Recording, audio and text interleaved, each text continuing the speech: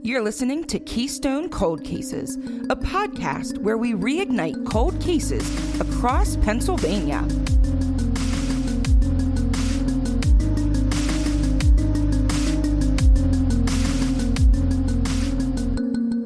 Hey, it's Chelsea.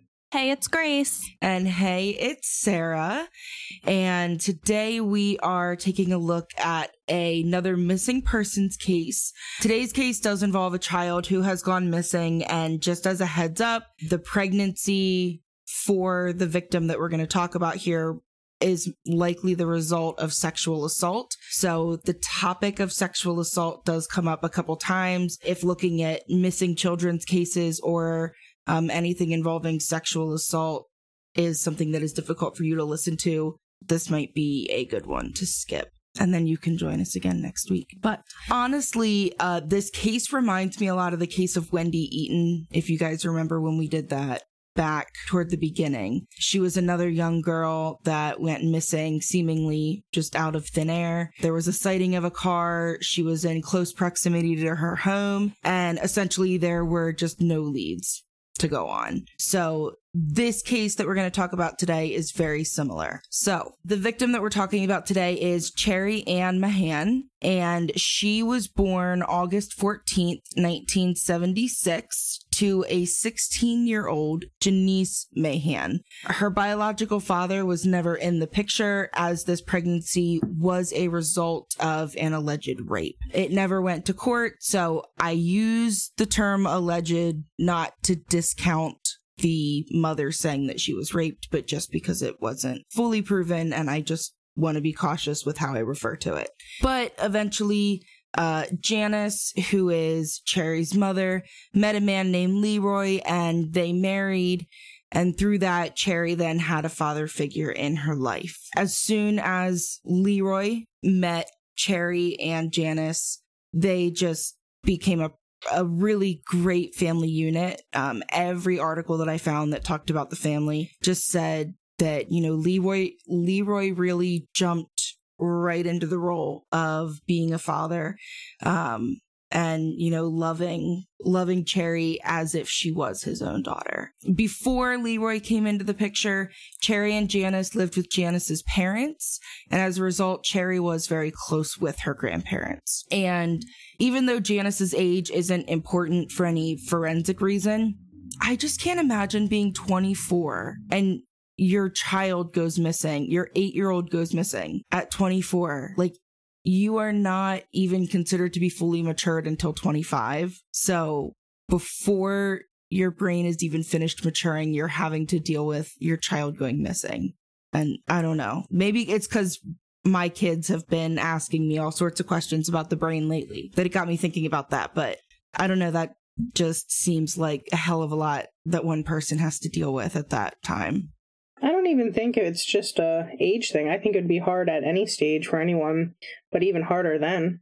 Oh, yeah. Not to say it would be easy if you're older than 25. Absolutely not. But I don't know. That just stood out to me. But Cherry was described as being a friendly child.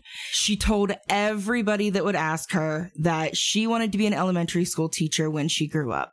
She was a very good friend, and she loved her bestie, Lindsay. In fact, the day that Cherry went missing, she was so excited because she and Lindsay wore matching outfits to school. A bit of a book that I read here that I'm going to pull a lot of this information from is Missing in Pennsylvania, Unsolved Cases from the Keystone State by Jen Baxter. And in this book, it also pointed out that Cherry was sad on this Friday because she had gotten a run in her nylons.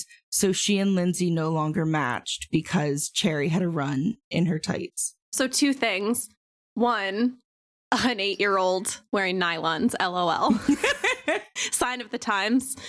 Right. And also this just like, I feel like this hits me extra hard because last night I literally talked to my childhood best friend for like hours because we haven't seen each other in forever. So I can think back to when we were in elementary school together. There was probably a point where we wore matching outfits and everything, and I can feel it. Oh, absolutely. And it makes me so sad. Absolutely. So the day that Cherry went missing, it was described as just a normal day at school, according to her teacher.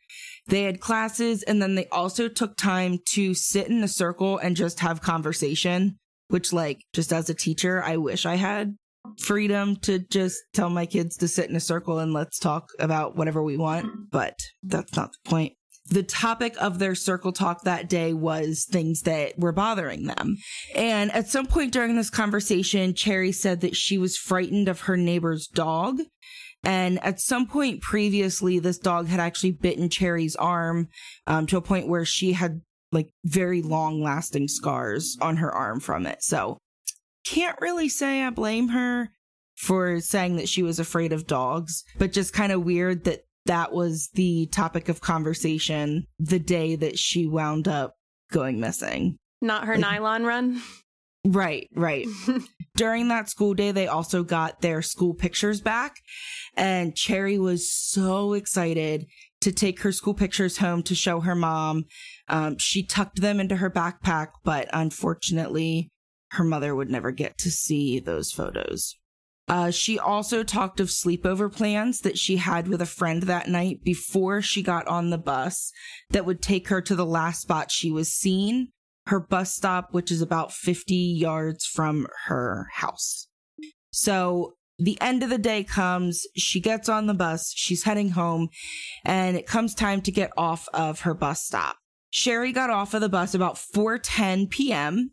She got off the bus with 3 other kids. It was a set of siblings and then a friend of theirs. So the 3 other kids all got into the same car to go back to their house. And Cherry was to walk over to her driveway and then wind up. I guess it was kind of a windy driveway up through the woods, about 100 or 150 yards long up to the house. So she did this all the time unless there was bad weather. You know, they trusted her to walk from her bus stop up to the house. But some of the kids on the bus that day noticed a blue van with a ski scene painted on the side of it. And after Cherry got off the bus and was seen by the mother that picked up the other 3 kids, nobody saw her again. The only remaining clues were a ski scene painted on the side of a van and some tire tracks in the mud. It is important to note that it was unseasonably warm. So obviously we're in Pennsylvania here, nearing the end of February. It was February 22nd, and it was 55 degrees that day. So when Cherry's parents heard the bus approach, her dad was ready to go pick her up in his vehicle, but her mom said, you know, like, no, it's a gorgeous day. Let her walk. She loves the fresh air. It's going to do her good. And I know that she kicked herself for that for so long. And obviously it's not her fault, but she just, like, I watched a couple interviews with her and she just kept saying, like, I should have just met her at the bus stop. I should have just been there. This is so devastating because she was so close. Like, this was not any sort of, like, negligence on the parents' part. I mean, they basically knew that the bus was approaching. And then I don't know if I read it or if you had said it, that the other mom who picked up those other kids had, like, waited until Cherry was, like, out of the air, like, more toward her home from the bus stop. So, I mean, there was such a tiny gap of time, and she was basically in her own driveway. Yeah. It's just, that's the worst. It's terrifying. It's terrifying. And that, I mean, that's kind of why it made me think of Wendy Eaton too. Now, she wasn't like in her driveway, but she was so close to home at the spot she had last been seen. Well, we did the case about Maria, and she was last seen outside of her home playing with another little neighbor boy. Yeah, so many of them. It's crazy how close to home you can be when things happen. But like we said, whatever happened, it just seems like it happened so quickly that it might not have been avoidable regardless of what else was there. I mean, the other parent said that, you know, she did also see that van, but she also saw Cherry walk over and like get to her driveway. So it must have just been almost impeccable timing for that van driver. But based on the stories from the kids on the bus, and as confirmed by this mother, the van was either a blue or green van with a snow-capped mountain and ski design painted on the side of it. You can see, we'll have a picture on the blog of it. And Chelsea and Grace, if you scroll on the document, it's down at the bottom to see kind of what it looked like. So they did walk down the driveway eventually to search for Cherry. And when they did that, her parents didn't even see any footprints in lingering snow piles. I mean, like you guys know how spring can get in Pennsylvania. It snows one day and then it's 60 degrees, but you've still got the random snow piles sitting around. They said there was no footprints or anything in the lingering snow piles, but they did find the set of tire tracks that I mentioned previously in the driveway soil. So I'm guessing just kind of like the rocks or dirt on the side of the driveway, which was about 50 yards from their home. And then, like I said before, the bus stop was relatively 50 yards from the driveway, and the driveway was about 100 to 150 yards long, and it kind of wound up to the house. You couldn't really see the house from the road, and you couldn't really see the road from the house. So it was very easy for her parents to know that something had gone wrong when after a couple minutes she wasn't in there. And we'll kind of talk in a little bit about how her parents reacted as well. No, I think that's so crazy. I mean, if they notice so fast, you'd think that there'd be such a fast turnaround for, like, cops to be involved, or, like, can't get away that fast. Like, I don't know. Right. So, I mean, that's kind of a perfect segue into what I have next here, which is how police started searching. I mean, the family was calling within less than 10 minutes. They were out there looking for her, starting to call people. I'm trying to talk to friends, relatives, teachers, neighborhood, other just people that lived in the neighborhood. And they were really rapidly jumping into action on trying to find her.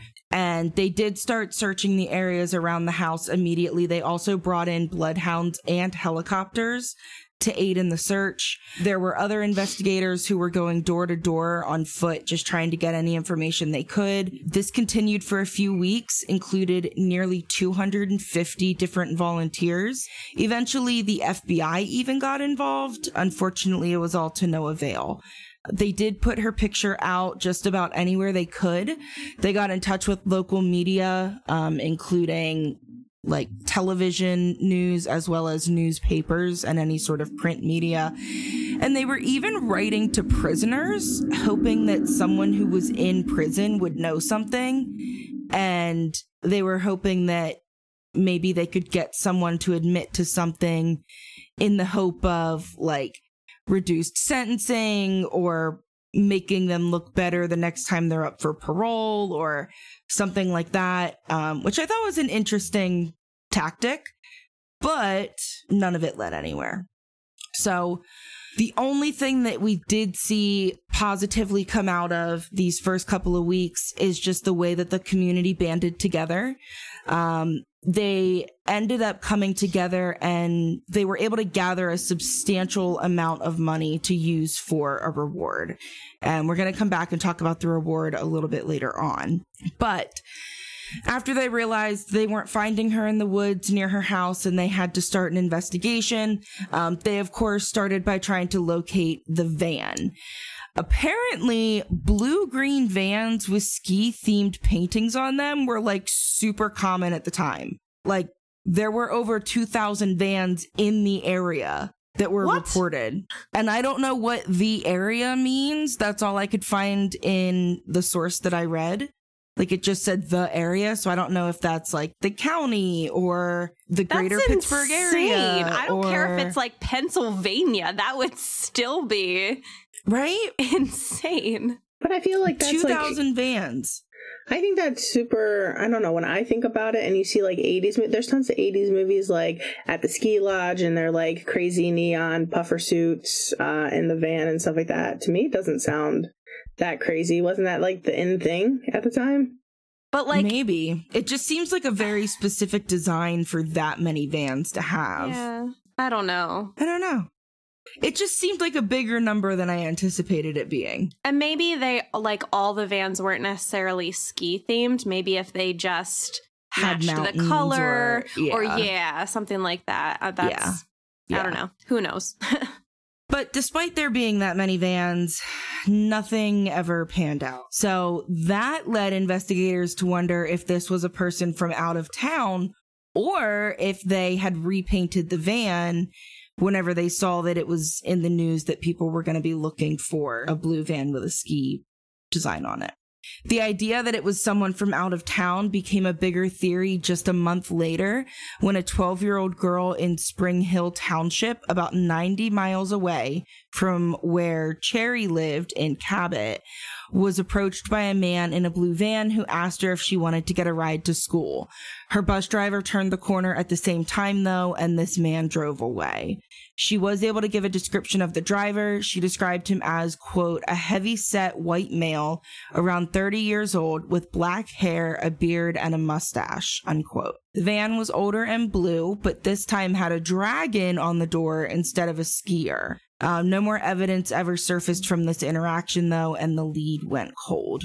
What if it was the same van and one side was a ski scene and the other side was a dragon? And the people in like the kids on the one bus only saw the ski scene. Or he just repainted it because it was a month later. Or that. My mom dated this guy who was a loser, and he had a van, and he would repaint the design or pay someone to do the designs on the like outside. It was ridiculous. But did he ever have a blue one with mountains and a skier painted on it? No, he'd have like tigers or like the galaxy, things like that.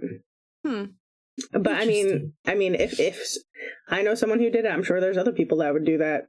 I don't know. Oh yeah, especially in the 70s. It sounds like a very 70s thing.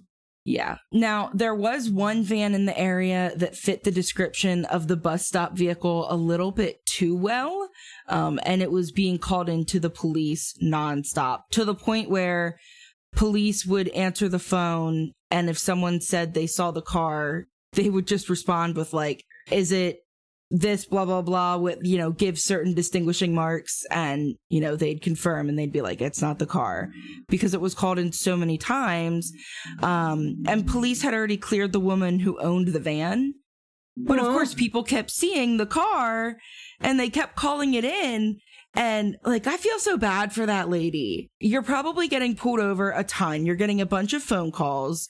People are looking at you funny. Like, and now I don't care as much about people looking at me funny, but I would get really irritated if I was getting pulled over constantly. Yeah. I had a friend who had the same vehicle as a guy that, like, ran away from a crime scene or something. And this guy was at large for 3 or 4 weeks. And throughout that time, this friend of mine got pulled over like 6 or 7 times. And one of the last times he got pulled over, the officer was like taking his time getting up to the window, like probably calling in backup or whatever, to the point where, like, when the officer did walk up, this friend of mine was like, hey, I'm not that person. Like, here's all of my identification and proof and the last 4 signatures of the officers that pulled me over to prove that I am not who you're looking for. I'd put like a bumper sticker on at that point. Like, right? Oh my gosh. Like, it's ridiculous.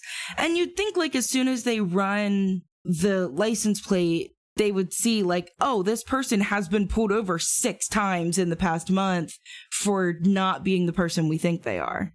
I don't know. Yeah. Maybe the system doesn't show that, but I just thought that was interesting. But I feel like that would be horrible, to just keep getting called out all the time for something that you didn't do just because somebody had a similar vehicle to yours. But through all of this, Cherry's friends and classmates were absolutely remaining worried. Her teacher would pass out like papers, worksheets, homework, all that kind of stuff. And she would always leave one on Cherry's desk. Oh my She gosh. said, right. She said it made her feel like Cherry might come back if the top of her desk had all of her work on it, which that just breaks my heart. I can't imagine having a student that is like missing or anything like this and just not knowing. Anyway, the teacher did allow for more circle time discussions, and she found out that the kids weren't even just sad that Cherry had disappeared, but they were feeling extremely guilty. Jen Baxter, in the book that I mentioned earlier, writes, quote, Cherry's classmates were traumatized by thoughts that they should have done something different that day, unquote. Oh my God, they were, what, 8? Yeah, like that. They're probably range? second graders. That teacher sounds awesome, because I'm sure the parents kind of weren't opening up for discussion about certain things because I feel like, want to not brush things under the rug, but want to keep it like super PG for kids, but it's not always PG. Right. I mean, yeah, life isn't PG. You can protect kids to a certain point, but when their classmate was missing, you have to let them acknowledge their feelings. You know what I mean? I totally get keeping children out of harm, but when they're experiencing it, let them talk about it. Sorry, that's my soapbox. But I fully agree. I love that this teacher did that. And I'm sure that some of these classmates do still carry it with them. I hope they've all managed to relinquish themselves of that guilt. But survivor's guilt really can just take over, and it can be completely debilitating. So I truly hope that none of them are still dealing with it, but I'm sure that some of them still reflect back on that moment. As a part of an attempt to get Cherry back home, whenever her mom had to go back to work, the family changed their answering machine to be a message for Cherry rather than necessarily a greeting for a voicemail. So her mom recorded a message to say, quote, Cherry, I love you. Read me the phone number off of the phone or call the operator and ask her to get the National Center for Missing Children in Washington. They'll bring you home, quote. And that hit me in the feels. Yeah, that destroys me. But how smart. Yeah, really smart. Like, set your voicemail to the message in case they happen to call, because then at least you can give them action steps of what to do. They don't have to wait for you to call back. Yeah. It's kind of like I've seen, and I don't know if we've shared it on the Facebook or if we've talked about it on here before, but it's worth mentioning. If you are out somewhere that people don't necessarily know that you'd be there, like if you go hiking for a day or you're just out and about in an unfamiliar area and your phone starts to die, if you go in and change your voicemail recording, then if your phone dies, you'll be able to, like, if someone calls you, they can listen to the voicemail and at least figure out like where you might be. Oh, interesting. Oh, I've awesome. seen that either on Facebook or TikTok, and I just thought that was interesting. So worth noting. But this case was starting to gain national attention. Remember, and I know you do because we've brought it up multiple times, in the case of the boy in the box when they were putting his information out in the utility bills. Mm-hmm. So they kept that going. Something similar happened here where a company called Advo Incorporated decided to add missing children to the direct mail postcard that they were sending out across the country weekly. And Cherry was actually the first child to be featured on these postcards. And this ended up being the same system that the National Center for Missing and Exploited Children took over and still use today. So Cherry was the first child to ever be released in that weekly distribution. What was the company originally? Like, what type of company? Was it a utility marketing company? firm? Okay. Gotcha. Yeah, I think it was a marketing firm. I would have to double check, but...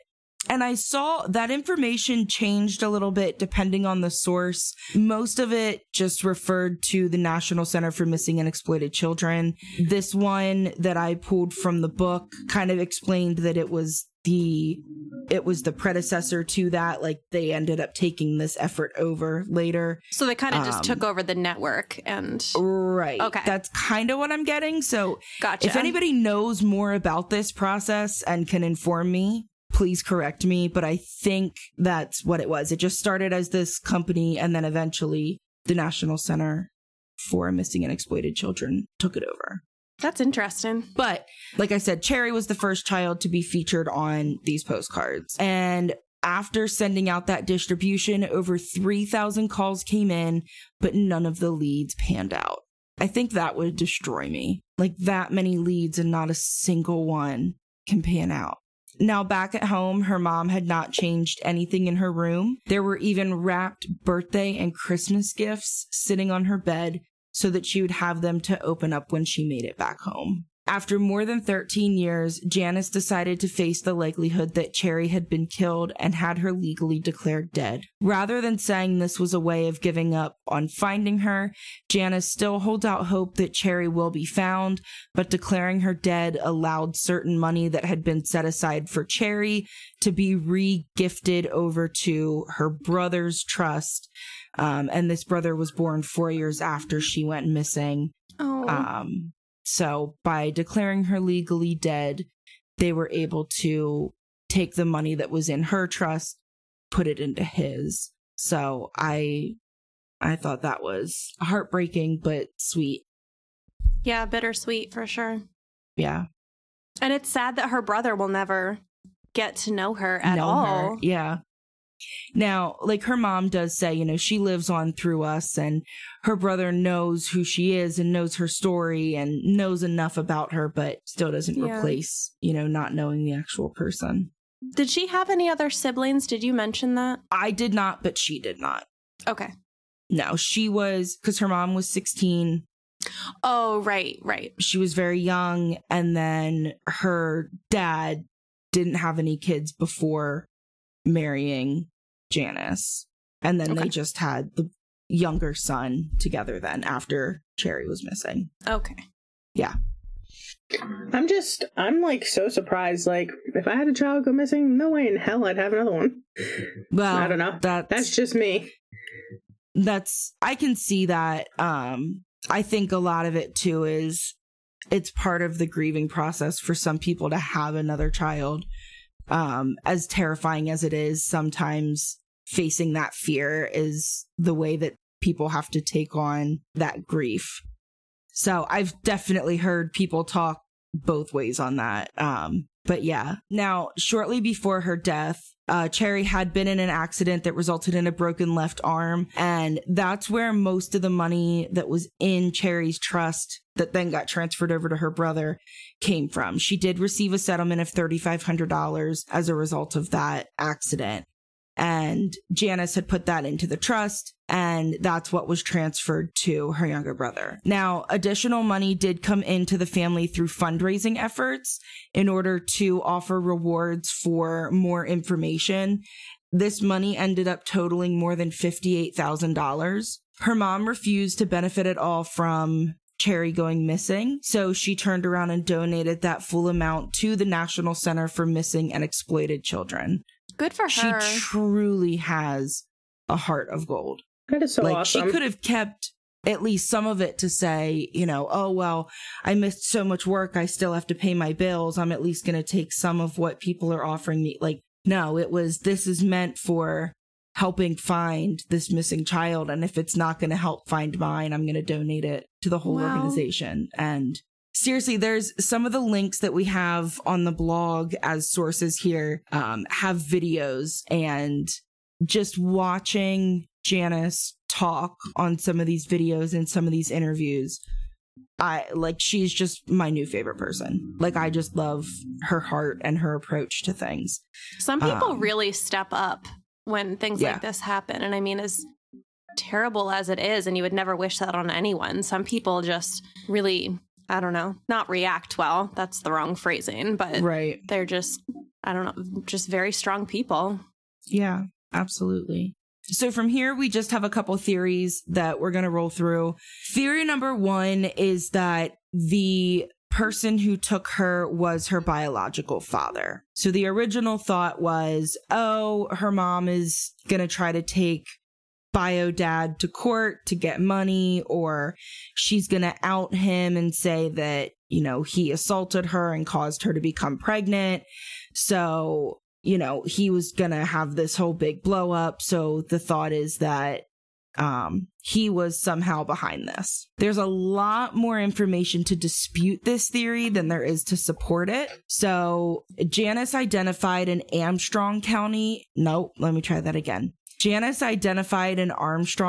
man as Cherry's father, but this man denied all paternity, which of course if you admit it, you're admitting that you assaulted her. So, of course, you're not going to admit it.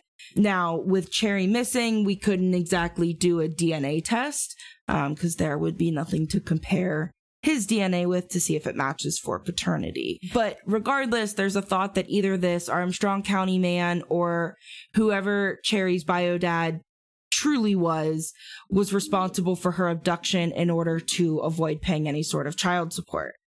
But like, we don't even know who this guy is. So we're just kind of pointing fingers in the middle of a black void. There was never any payment agreement requested or set up. There was no attempt at communication from Janice to this man. Like, there was no sign that she would have been trying to get money from him at all. And Janice truly loved Cherry. And when Leroy came into the picture, he took care of Cherry like she was his own, like I said before. So it's really unlikely that her mom would wait until Cherry was 8 to start chasing her biological father to sort of, I don't know, incite any of this activity of trying to, kidnap the daughter or whatever. And like I said, there was no proof of any communication. I don't know. Sometimes some women wait so long to go through like that agreement process because they don't really understand how much one or the other parent really owes the other one. It's like astounding. I mean, I had to go through child support with my son's father, and he had it in his mind like, I have my bills, or no way they can ask me for anything over this. He was like, how am I supposed to live? And when we did our mediation, it was like a smaller amount and he wouldn't agree. He's like, no, I'm not doing it. But when we got to court, it was like 5 or 6 times more than what I originally asked. And he almost like shot the brick. And then he was like, oh, let's go back to the amount you said. And I was like, no, I had to come to court for this. So, I mean, I'm in a like mainline parents group or divorce group or whatever. And just so many women don't understand how much money they could have or get back pay for as well. It could be a substantial amount. Well, I think the big thing with this is also that it was a sexual assault case. So I don't know how much that would play into any of it, because obviously he's not going to admit paternity. So you can't force it because there's no, like, Cherry's not there to give her DNA to confirm paternity or anything. Yeah. But even if Janice was trying to, like, before she went missing, he would get court ordered to take a DNA test if she's going to do that. I've seen it before. If you're trying to do custody and you claim that it's a person, they have to take a DNA test. Unless they're not arguing it, obviously. It just doesn't seem like Janice was trying to take him to court for any reason. And I think if she was, there would also be the sexual assault element to it, but the statute of limitations would have run out on that by the time the child was 8. That's so true. But I could see, I can see both. I mean, I guess if there would probably be a paper trail, right? If she was trying to do something like if legally. She was in the start of it there. And that's what I mean. Like, there was no letters back and forth to any lawyers that was saying like, hey, I want to get into this process. Like, she and her husband both said, we weren't trying to go after him at all. So that makes sense, because I could see it definitely why can happen. Yeah, I could see why someone would wait for. I mean, she was very young, so like Chelsea said, like she would not understand basically what she's owed. It could also be because sometimes it takes a very long time to process trauma like that. Right. So I could see why she would, but if there would be some sort of sign that she had started some sort of either communication or legal proceedings. So yeah, and it was a solid theory to start with. It just, like, when more details came out, it fell apart very quickly.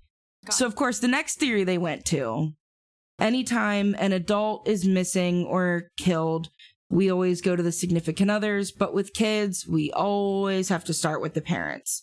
So when they discovered that it was not her bio dad, or likely was not involved with her bio dad, they looked into her mom and her stepfather. So as you can probably tell from everything that I've already said, Janice and Leroy were very quickly removed from the suspect list. Even considering the fact that her child may have served as a constant reminder of the trauma that she experienced throughout her assault, there is zero reason to believe that Janice would have any ill will toward Cherry.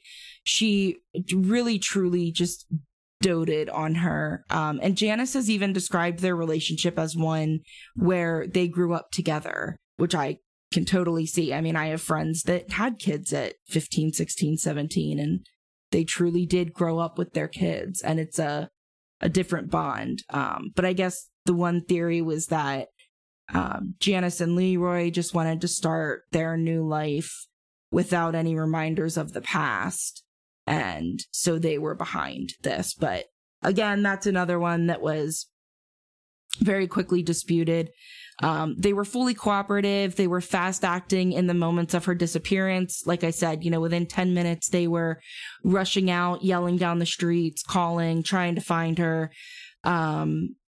And they were just open to all investigative questions.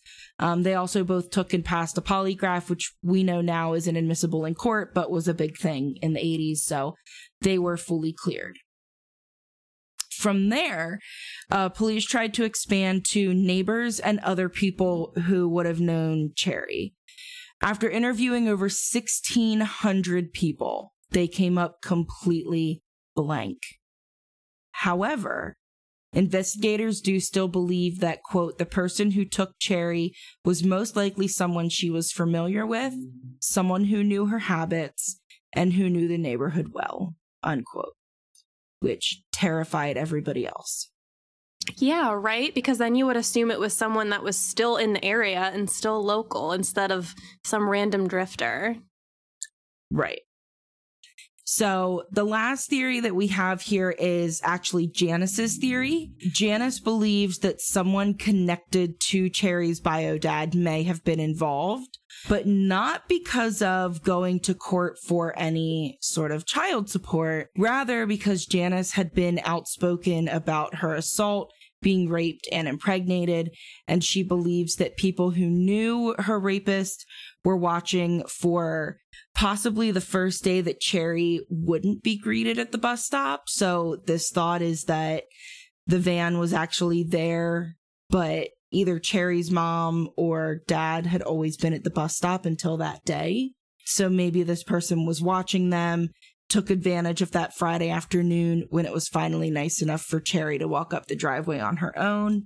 So just this idea that this group of people knew who bio dad was, knew that he had fully raped and impregnated Janice, and then got afraid that Janice was going to start speaking up and caused a distraction, which ended up bringing more of the info to light anyway. So I don't know if I fully go for that theory, but I can definitely see where it comes from. So we've had a couple updates over the past couple of years. We've had a few more leads roll in as well. In January of 2011, a tip came in that was said to be crucial to the future of the case. No specifics have ever been released to the public, but police did say that an information source that was known to the child gave police information that would lead to a specific person or people in the case, which was a very confusing sentence when I read it. So what I am taking that to mean is that someone who is very close to Cherry gave police information that helped police zone in on one or a group of people. I think that's what that means. I need to know who they are. Yeah. So it is claimed that this is the most specific tip they've ever been given, but 11 years later, we still do not have any additional comment on this lead. So I'm assuming at this point it fell through. It's been 11 years. It had to have. Yeah. Yeah. So The only additional information that they released at the time was that if this lead is correct, it would mean that Cherry was absolutely killed, not just abducted, and would not be found alive. Yikes. Which seems like a weird caveat to add, but so scary. Yeah. There was actually a thought at one point that she had a new identity and was living in Michigan, that it was one of those like abduction situations where she was so young that she just went to a new house and they said, no, this is your name, I'm your mom. And, they ended up tracking down the woman, but based on DNA, they found that she was not, in fact, Cherry. But I would like to know that woman's story. And right? How what led to weird this? Would that be? Like, knock, knock, knock. Hi, are you a child that was abducted from Pennsylvania in 1985?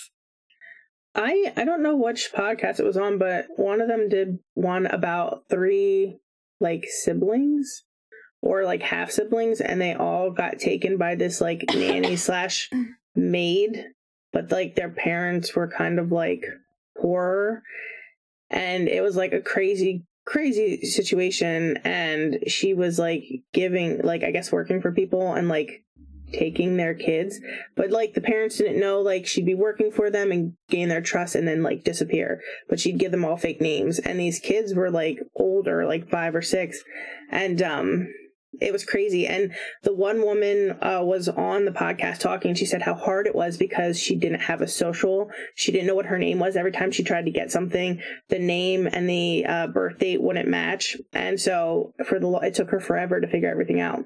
And she found 3 other siblings. Wow. Holy cow. Yeah. I have not heard of that, but I need to look that up now. That's wild because it's a true story. But what this reminded me of is, I don't remember if it was a made-for-TV movie, but it was called The Face on the Milk Carton. And the girl, like, saw it and she's figured out it was her. And I guess her, like, biological, or who she thought her biological mom was, kidnapped her. And then her grandparents adopted her. Like, it was super weird. But she was basically, like, saw this face on the milk carton and was like, this is me, and found her real family. That's so weird. Yeah. And that's insane. It just, the premise really creeped me out, but I guess it can happen. Yeah. But that, I mean, it would definitely be weird to just, hey, we think you're this other person. Can I swab your cheek? Like, what? I'm kind of really thankful that I look like both of my parents and my sister. Right. We're pretty squarely their kids.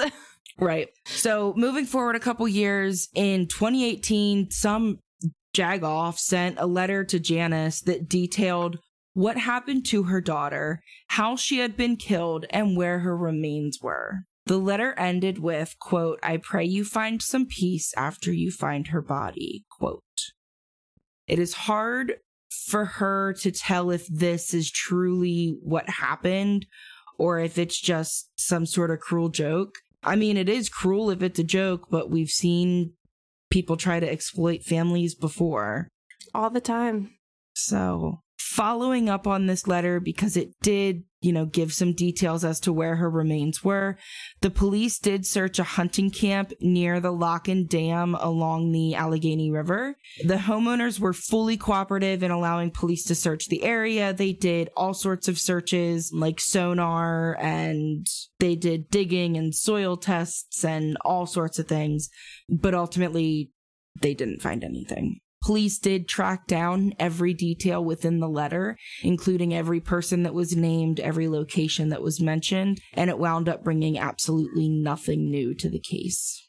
So that is so, it's not just cruel, but it also uses up those resources, time and money and energy and personnel for your like sick pleasure.